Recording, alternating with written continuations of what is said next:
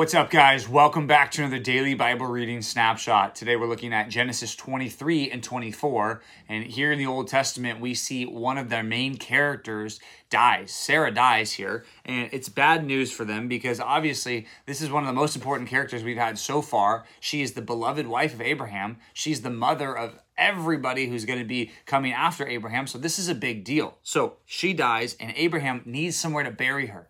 Problem is, he doesn't own any land. I want you to think about that. That's significant because the original audience here were the Israelites who were about to enter back into this land. Abraham doesn't own any of the land, but God promised the whole land to Abraham. So it says that he tries to buy this field, and as you read, it's going to be this weird, why are we reading about Abraham negotiating a price? And I don't also understand why the Hittites were just going to give it to him, and he forces payment on it. He says, no, I'm going to pay for it. I want to pay for it. Why does that happen? Well, I think as you read, it's pretty clear that he wants it to be in his ownership so that all of his descendants can have it, so that it doesn't just become some gift that gets taken back in the next generation when, some generation looks down the line and says, well, we got no paperwork for this. I think this is ours. It looks like there's a tomb here. Well, I guess let's just clear it out. Abraham wants it to be owned by him and his family. So he does that. He pays for it, and he says it's a possession and property. Possession, property, possession, property. That, those words keep showing up over and over again. Why? Well, because the people of Israel are about to go into the land and take possession of it, and this is the one tiny little plot of land that the man Abraham had.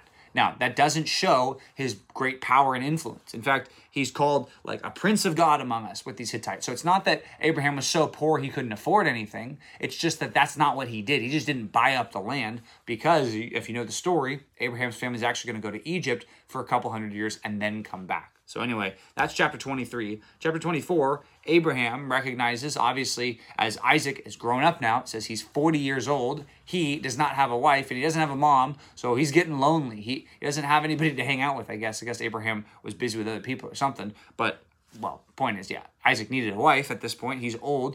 The promise needs to continue, which again, remember, the whole part of the promise here, one component of it was that there would be successive generations.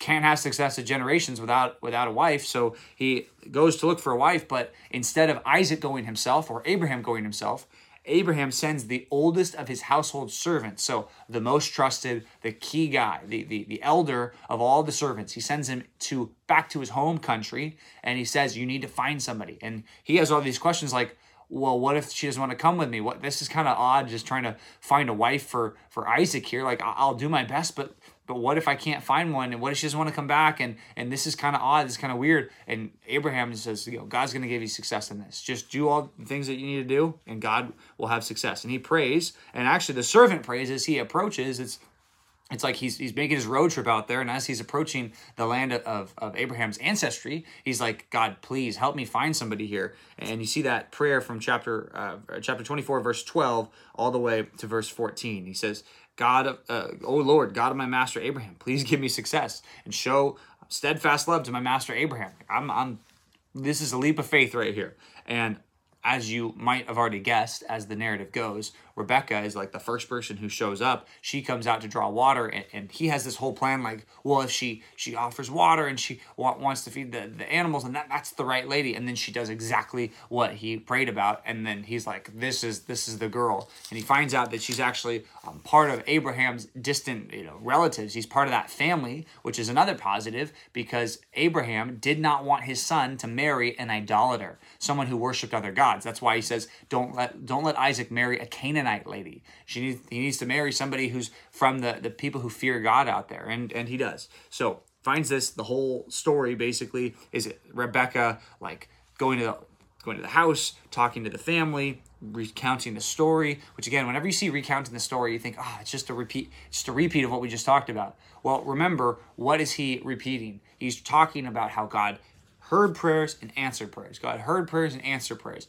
And if only we would constantly remember that God hears prayers and answers prayers, we would be a lot better off and we'd be living for God a lot better, right? So when you read the repetition, don't be bored by the repetition. Figure out what is being communicated here. I think that's one of the things that's communicated. God's steadfast love. So then Rebecca says, yes, I'm going to go. And then she goes and she meets Isaac. And it says that when she basically gets off her camel, so to speak, or whatever animal she's on, She gets off, she veils herself, she puts on her veil, right? And then she meets Isaac, and the servant told Isaac all the things that had happened. Then Isaac brought her into the tent of Sarah's mother and took Rebekah, and she became his wife, and he loved her. So this is not some weird arranged marriage where they didn't love each other, right? It is kind of a weird arranged marriage, but the good news is that they loved each other, and they are pretty much a happy couple for most of the rest of the time. And we're going to read more about the life of Isaac tomorrow. But one thing that needs to stand out to all of us is that God shows his promises in the past and his steadfast love in the present. And he always goes back to his promises, and God's faithful to keep those promises. And whenever we look at the promises of God for us, we can say, I know that God keeps his promises because I saw what he did with Rebekah. I saw what he did with Isaac. I saw what he did with Abraham and with Sarah.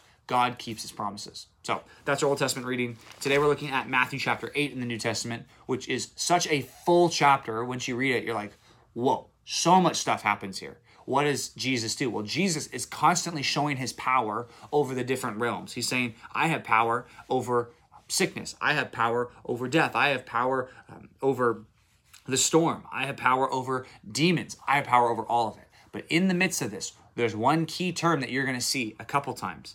Faith, trust. I believe. That's what you're going to see here. The leper believes. The centurion believes. And he says, Jesus, you don't even have to come to my house to heal this person because you know what? You are such a powerful person. I recognize your authority and I trust you. I have faith in you, Jesus. And Jesus marvels and he says, I haven't seen such faith in Israel. This guy isn't even an Israelite, but he's showing more faith than everybody that I've already talked to who's an Israelite, which is so cool. And then there's a promise that goes beyond just this temporal circumstance. Jesus says, you know, there's going to be people who come from east and west to recline at table with who?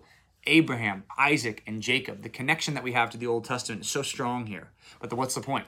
Gentiles are going to be included in this family of God. Gentiles are going to be included in this plan that God has to save people. That's what he's talking about here. Then it says, in the middle of this, there's a cool scene where a scribe comes to Jesus and says, Teacher, I'll follow you wherever you go. And Jesus pinpoints this guy's stumbling block. He pinpoints it. He says, hey, you probably got a deal breaker here. What if you don't have a place to live every night? What if you can't settle in some area? You're a scribe. You're wealthy. I mean, you're used to doing that kind of thing. What if you can't have that anymore? What if you have to live in tents? And what if you have to, sleep on people's sofas? Will you still be willing to follow me? And we don't have an answer here.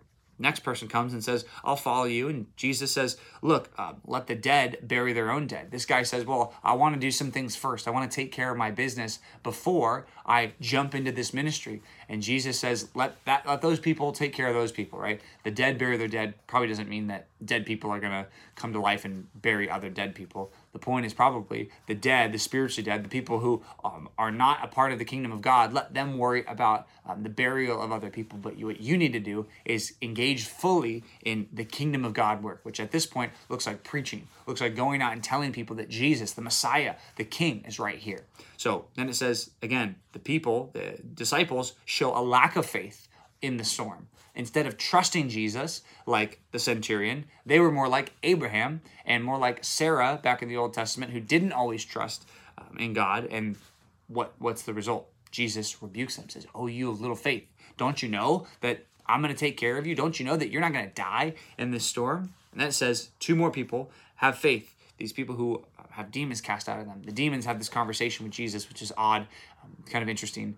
They recognize and understand that he's the Son of God because they have more spiritual insight than even these other people around because they understand it. But these men who have demons cast out of them, then they go and they tell everyone what happened. They proclaim how amazing Jesus is. So if you ever doubt that Jesus has power, this is a helpful chapter to look back to. If you ever wonder, is there anything that Jesus can't do? Well, look at Matthew chapter 8 and remember how Jesus has power over all these realms, but what he desires from us is faith. He desires trust. He desires you today to choose, I'm going to trust God no matter what. In this hard situation, in this good situation, in this bad situation, I will trust God no matter what. And then we're going to see the power of God at work. So thanks for reading. See you back tomorrow for another daily Bible reading snapshot.